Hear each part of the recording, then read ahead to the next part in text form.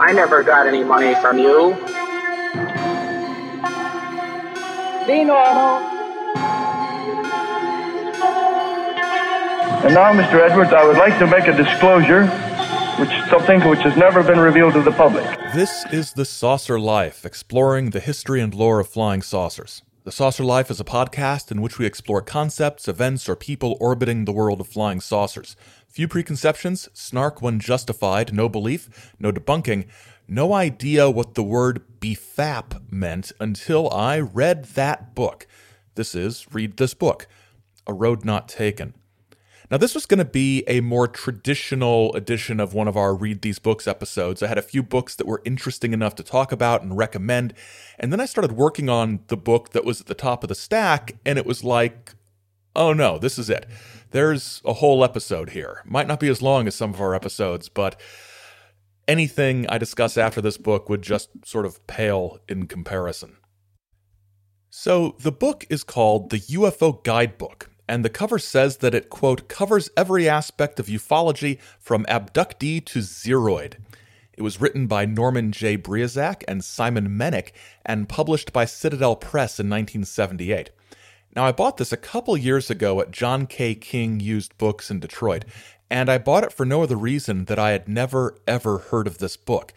And also because the period of the late 70s and early 1980s was an interesting transition period for ufology. So I felt moved to check out what Briozak and Mennick had to say. My world was never the same. Okay, that's a little bit of an exaggeration, but not much of one. As we begin looking at the book, let's start with the authors, Norman J. Briozak and Simon Mennick. What do we know about them? The book jacket says the following. It has two pictures. One of them says Norman J. Briozak underneath it. The other one says Simon Mennick underneath it. And that's it. No biographies, no listings of other books they've written, and other than that, I'm open to any feedback you have about who these two fellas are. A Google search reveals that they wrote the UFO Guidebook. Searching their names separately reveals that each of them was one of the authors of the UFO Guidebook. So we're kind of at a dead end there. So we'll move on to the book itself. It's basically a UFO dictionary with important people, terms, and events discussed. So far, so boring. And as I flipped through it, I was thinking that maybe I had wasted my $10 because, oh look, there is a fairly standard paragraph about who Donald Keyhoe is and about what APRO was, and oh, there's the Mantell incident, and oh, look there, it's something else. But it was boring, and so I'm looking through it, and then something struck me. Some of the terms were, to put it very sort of, broadly, unfamiliar to me. Now, I don't want to brag, but I know a lot of words. I may not know what they all mean, or how to spell them, or would ever use them in a conversation, but in general, my vocabulary of words that I vaguely recognize and can fake my way through knowing is pretty sizable. So some of these ufological terms were weird, and I decided at that point to read the book like a normal person, from the beginning, starting with the introduction. And I almost never read a book like a normal person. Usually I skip around before reading through it because I'm looking for things or whatever. I don't do anything like a normal person. But I started with the introduction.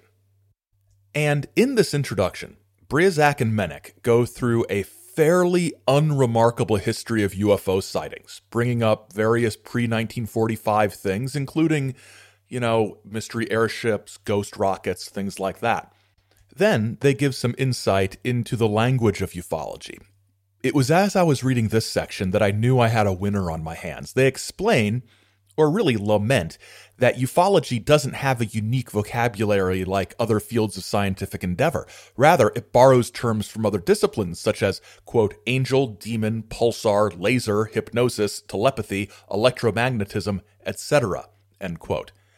However, they do acknowledge that there are some other terms that have been developed for use by people in ufological circles. UFO, ufonaut, saucerian, flying saucer, oint, flap, and window area are all terms native to ufology. Most of these terms or concepts have been widely used in the field of ufology for over 2 decades. Okay, I can buy some of that, but although ufonaut is currently experiencing a renaissance in some circles, it and saucerian are very sort of 50s style terms. The rest of those terms I'm not going to argue with, they're pretty standard things. Wait, what's that you're saying? What do you mean you don't use the word oint in your paranormal conversations? O-I-N-T, right? Everybody uses it. Well, everyone who's an insider, that is. Now, you may try to go to your Google machine and figure out what oint means, but you won't find anything other than that it's an archaic form of the word anoint. Those of us who move in more exalted UFO and paranormal circles use it all the time. So there are some UFO terms, they say, but not enough.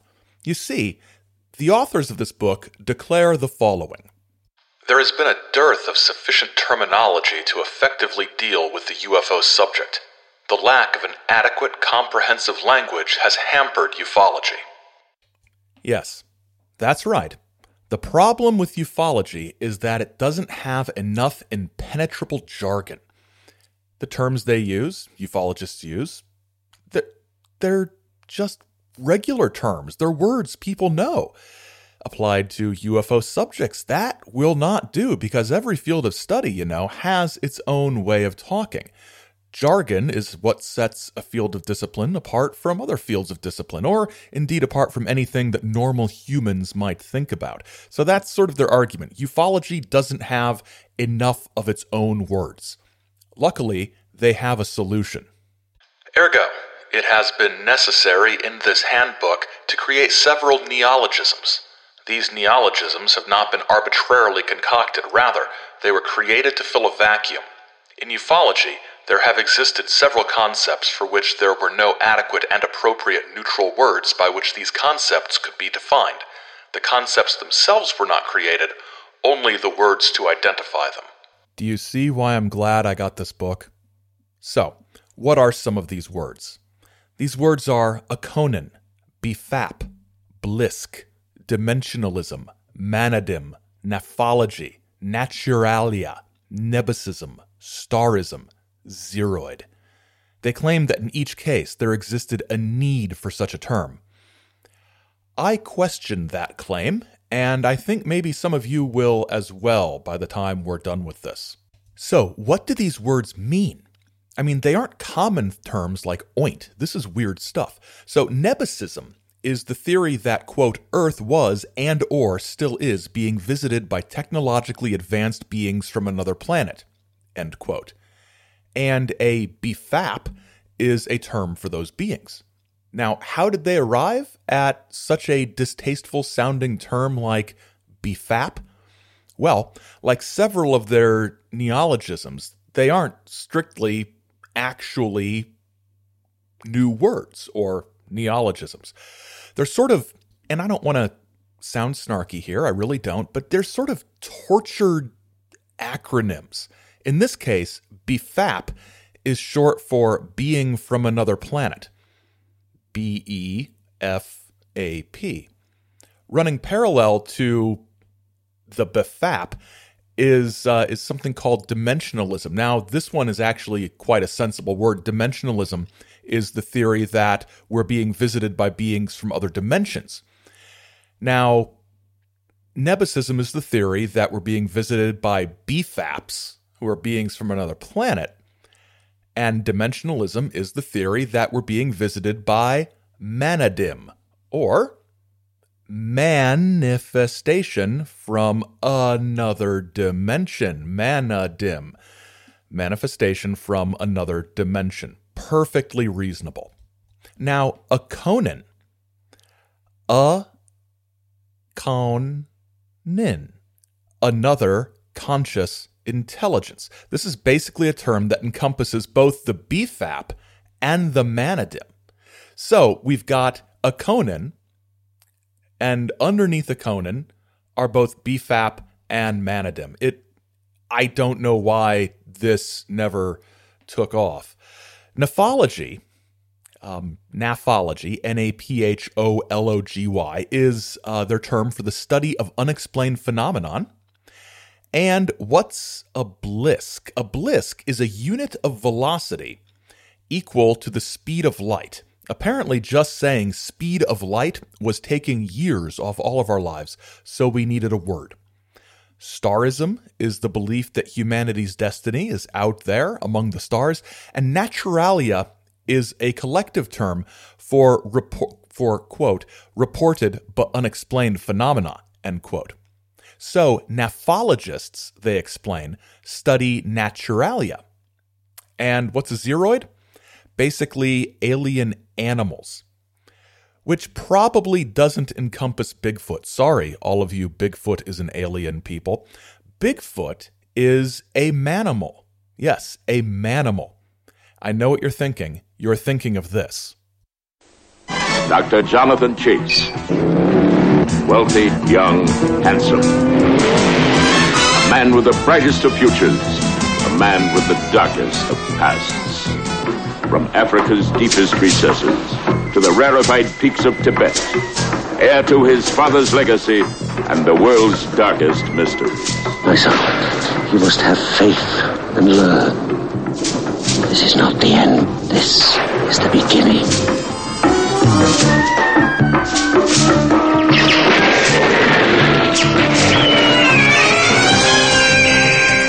Jonathan Chase, master of the secrets that divide man from animal.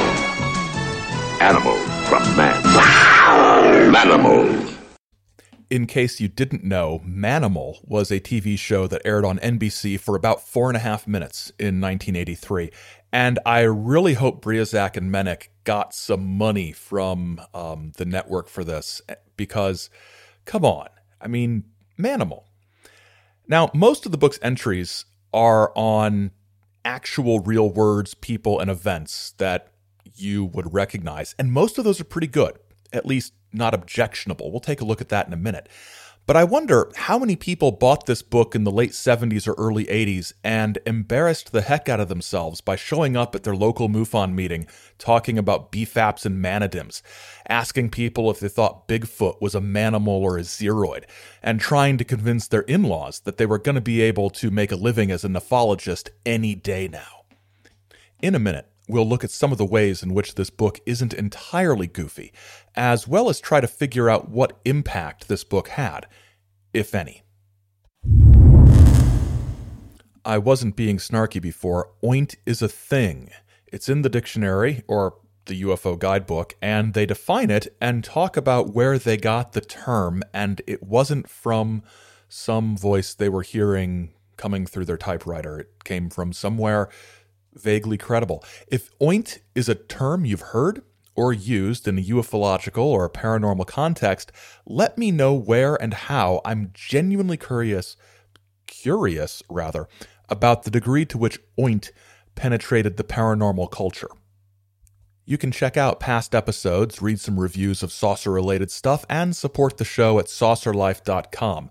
We've gotten some interesting things in the mail over the last few weeks, and thank you also to those who have slipped us monetary love offerings over the holiday season. It's very much appreciated.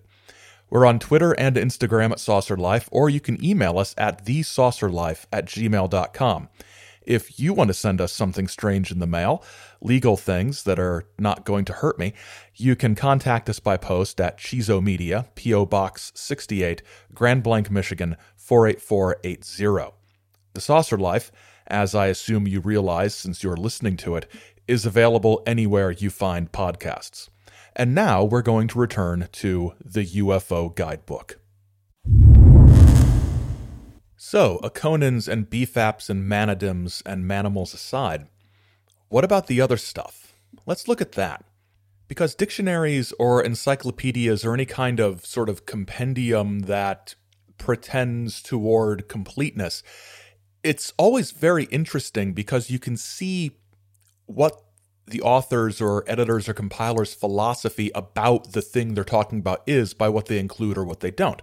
We can learn a lot about Briozak's and Menick's approach to, okay, I'll use the term naphology, by examining how they handle topics with which we might be more familiar. And just to be completely predictable, we will start with George Adamski.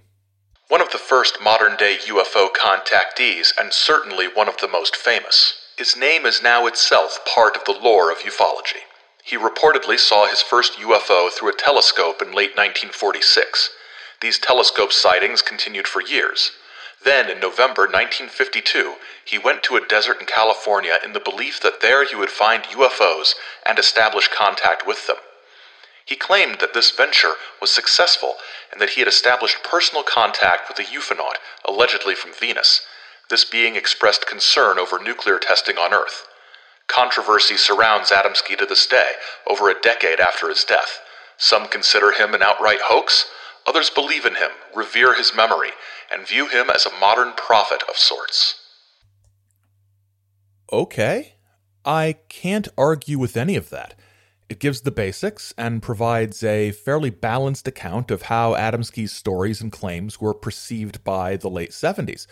Broad disbelief among the ufological community, but also a hardcore of people who held to his beliefs. The George Adamski Foundation, I believe, was in full operation by 1978, and this was also the era of Fred Steckling, and Fred Steckling, Glenn is his son, but Fred Steckling sort of continuing to promote and defend Adamski's ideas to the ufological world.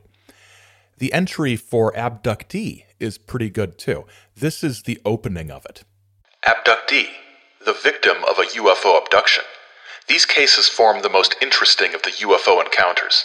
In an abduction case, there is alleged to be an actual kidnapping of a human or humans by ufonauts for the purpose of examination and subsequent release, or possibly for the purpose of permanent captivity. Human abductees who aren't released by the ufonauts may be utilized by them in one of several ways: servitude, source of food, source of amusement, and zoological or museum specimens. They go on to discuss the distinctions between between abductees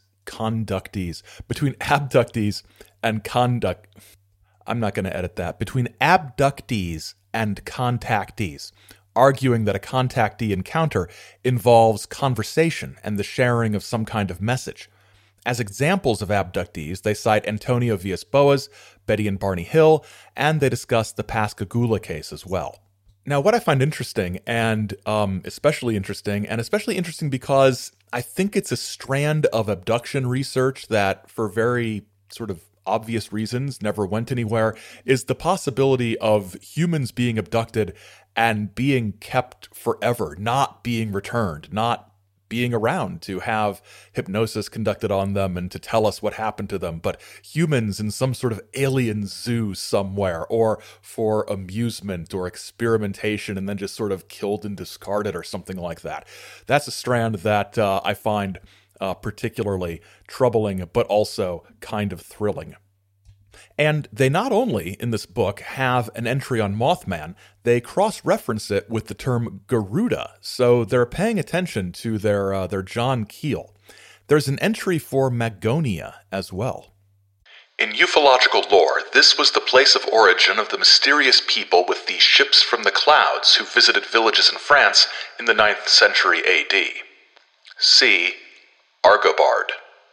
Well, you heard him. We have to go see Argobard, Archbishop of Lyon. The Archbishop of Lyon in France, who in 840 AD condemned the belief of many local peasants in the existence of ships from the clouds, the inhabitants of which were said to have come from a place called Magonia.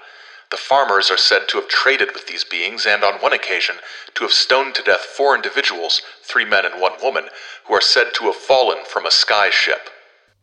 Now, if you're like me, and I really kind of hope none of you are, but if you are, the first place you heard of Magonia was probably in the title of Jacques Vallée's book, Passport to Magonia. Interestingly, despite having entries on John Keel and Dr.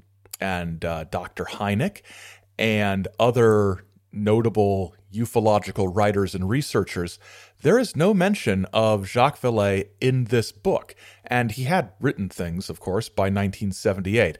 I think that is an interesting sort of omission, and I'm interested to know why there is an omission there. Even when you look at the bibliography of recommended books at the end of the UFO guidebook, it's very strange that a book that has an entry for Magonia does not have the 1969 book Passport to Magonia listed as recommended reading. I just find that very strange, and I suspect that there was some sort of feud, possibly threats of violence. I don't know, probably not. I like to think so. I like to think there's some sort of exciting reason why they left Jacques Vallée out of here. So in this book, we've got not only sort of the contemporary post-1947 UFO world addressed, but also the sort of deep historical examination of aerial phenomenon going on. We've got some nice distinction between contact and abduction. And as much as I enjoy goofing on their neologisms, there's something really interesting going on with this book. As I said at the outset of this episode, this book came out at a fascinating time for ufology. It came out in 1978, and in the late 70s to early 80s, it's almost inevitable that a book like this would emerge. Not because there was some sort of sweeping desire to come up with new terms, but because it represents an attempt to craft a new ufology. A ufology that could encompass a variety of different paradigms. And these range from the nuts and bolts NICAP school of thought to full and fair coverage of skeptical viewpoints, right on through to talking about John Keel and the super spectrum and ultra-terrestrials. This book talks about every possible aspect of ufology, inventing words almost as a way to say, this is new, this is different, this is not your dad's ufology. Because, a little history lesson here, by the late 70s, things had gotten a little bit weird. We'd had a few books by Jacques Vallée. We'd had the Mothman Prophecies. We'd had the Condon Report saying there is nothing of scientific value to studying UFOs. There's a real question of what direction ufology should go in, and there were different strands pulling in different directions at a rate almost as high as what you had back in the 50s, when you had the Donald Kehoes of the world sort of pushing back against the tide of contactee stuff. So this book represents sort of a both-and approach rather than an either-or approach to ufology. And this attempt to create new terms reflects a desire to, I think, maybe, put, for example, the interdimensional hypothesis on an equal semantic footing with the more familiar extraterrestrial theory of what might be happening. There are space aliens. There are interdimensional visitors. These are two fields of study within the broader discipline of nephology. And okay, yes, the attempt to create a new language for paranormal study was kind of a blind alley, but overall, this is a really good guidebook. If I were to give somebody this book who knew nothing about ufology, UFOs, or anything, and they really didn't care about anything that happened after 1978, this wouldn't be bad. In fact, there's one thing about it that makes it preferable to almost every UFO encyclopedia or dictionary that has come out since. And that is, there is no mention of Roswell whatsoever. So, what was the impact of this book, which, like I said earlier, the more I read, the more I really enjoyed. And specifically, as I read it, I wondered, why didn't these terms take off? Leaving aside their clumsiness and the fact that there may have been no real reason for them to exist, I think it's interesting that there's almost no reference to these terms in other UFO books or publications, even in a way that makes fun of them. Now, I know that Google is not the be-all and end-all of knowledge, but my time is limited, and between various search functions and the Google Ngram viewer, which uses a data set of massive amounts of digitized books, I found very few references to these terms, and most of the search results were for various Google book scans of the UFO guidebook itself.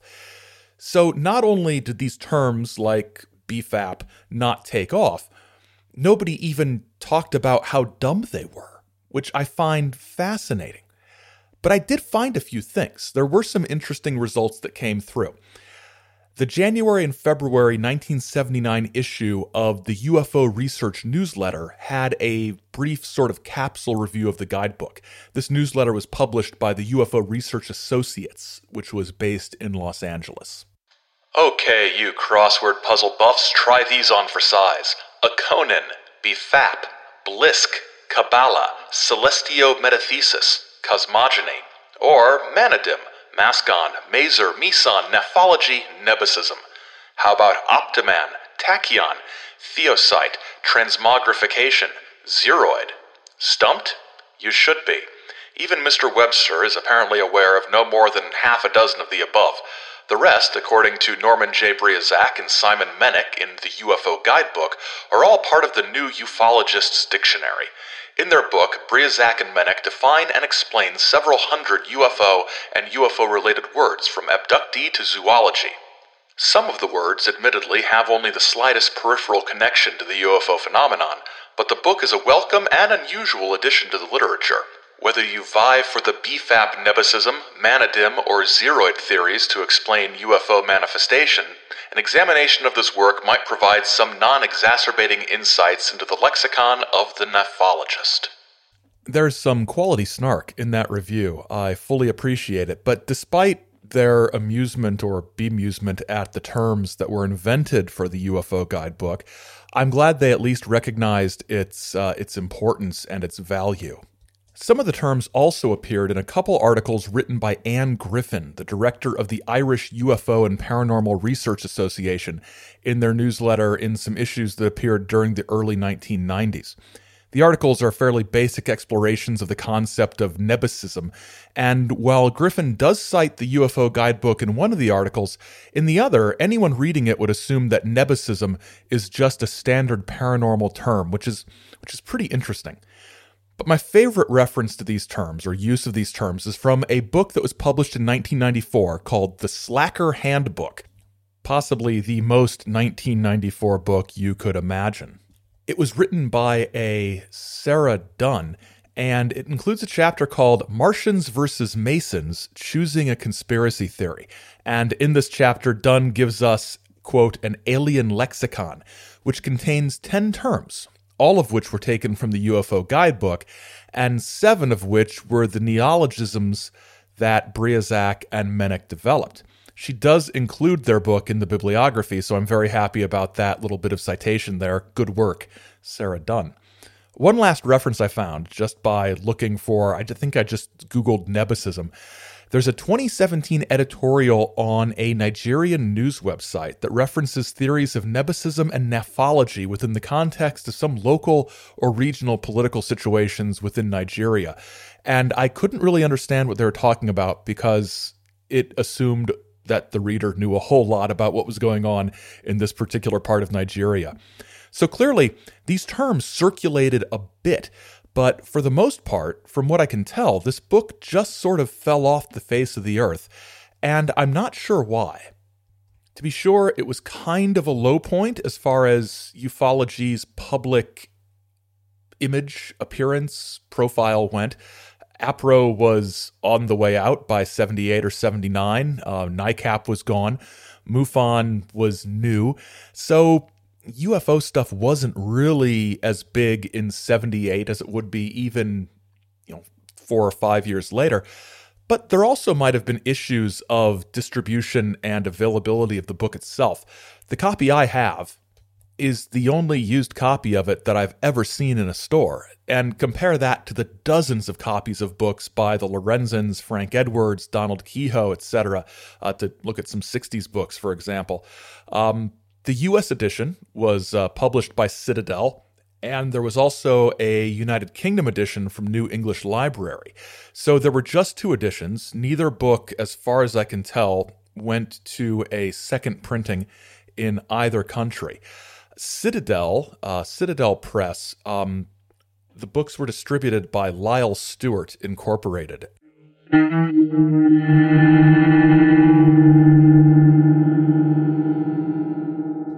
Ah yes, the dreaded footnote noise.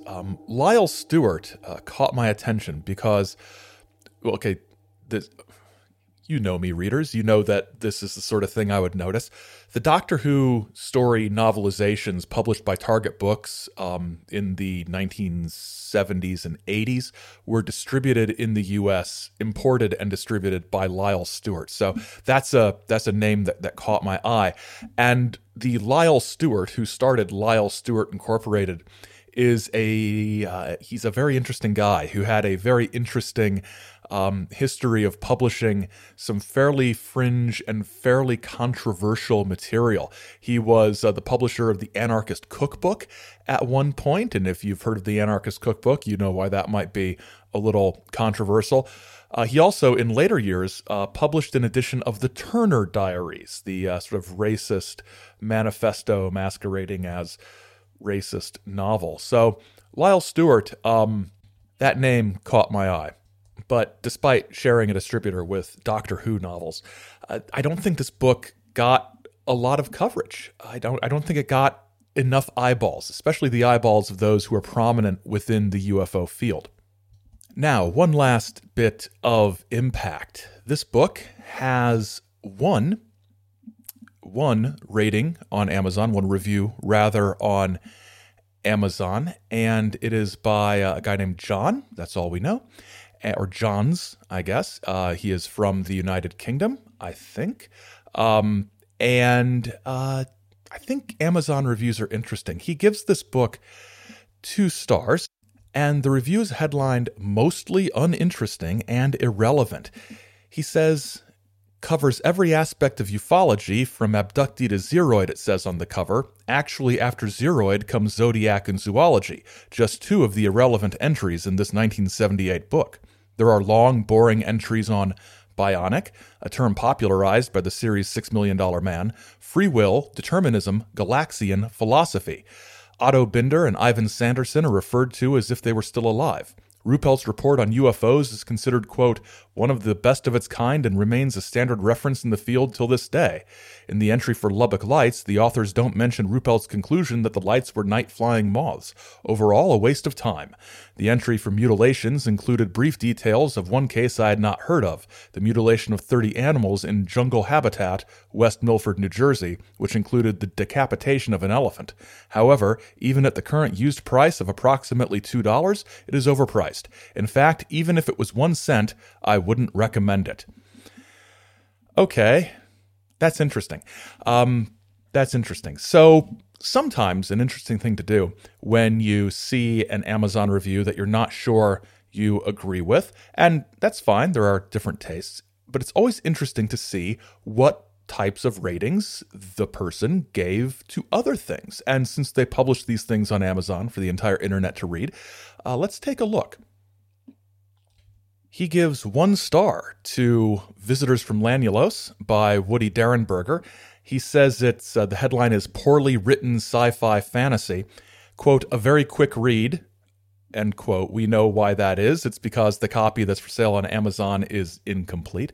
But he says the author makes some outlandish claims about visitors from a strange planet from Lanulos who drop down to visit him and take him on trips in a UFO. He then goes through the chapters and says why he doesn't like each of the chapters.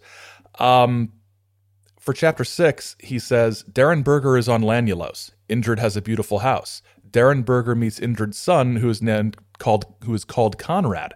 Conrad! Derenberger couldn't even be bothered to invent an alien-sounding name for the boy. It's almost as if... I mean, I don't want to sort of guess at what Johns' background is here, but it's almost like he's never heard of contactees and doesn't realize that they are sometimes kind of goofy in the books they write.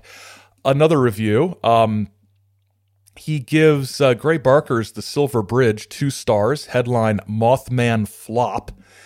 An unsuccessful mix of fact and fiction, he said.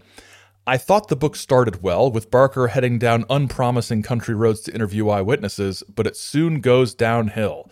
The laughable Woodrow Derenberger story of contact with an amiable alien called Indrid Cold features as a subplot, but Barker treats it as fact. Probable real-life conversations Barker had with his friends and colleagues Jim Moseley and John Keel are including mention of weird telephone calls. And it goes on. So it's...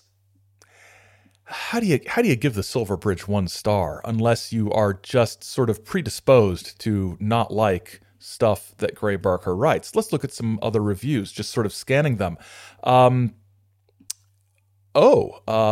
Collection of Saucerian articles, 3 stars, okay in parts.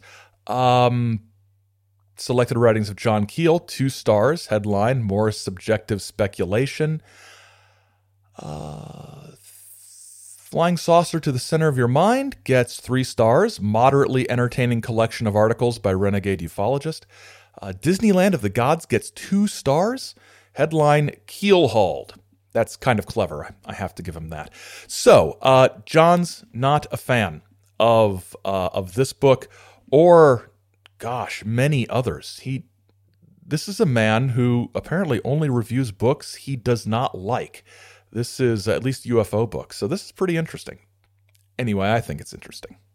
So the UFO guidebook doesn't get a lot of coverage, doesn't get a lot of traction, doesn't get a lot of attention, is fairly unknown by most people, even within the UFO field, at least from what I've seen. And what I've seen is almost nothing about it.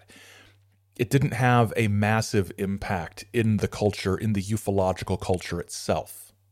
But let's imagine a world where this book did become sort of the standard UFO dictionary, where it was recommended as the ideal entry point for learning about the field and its associated disciplines. It's not just the use of terminology like Zeroid and BFAP that would be different. Imagine if the extraterrestrial theory adherents and dimensionalists could have somehow ended up on the same level of attention and, maybe this isn't the best word, popularity. Despite the persistence and occasional prominence of more arcane theories like ultra-dimensional ideas or things like that, the alien thing has been, is now, and probably ever shall be, the most recognizable explanation of the various aerial phenomenon, especially in the mainstream mass media coverage. This book is like reading something that fell through a hole in space-time, giving us a glimpse of a ufological world that is 90% like our own, but just different enough to be jarring. It's a fun read, and if you can find a used copy, there are a few on Amazon. There's a link in the show notes. I recommend picking it up. As I said, there's a link to purchase the book in the show notes, and thanks for listening. Thanks for listening, and thanks for the feedback I've gotten on the Saucer Afterlife little sort of mini episode that aired last time. I've got an idea for one coming up this Wednesday that will cost you a mere 7 to 8 minutes of your life. The associate producer of The Saucer Life is Simpson J. Hanover III. The Saucer Life is a production of Chizo Media, LLC. Chizo Media, working for the good of mankind along the lines of truth. Till next time, keep watching the skies, because the skies are watching you.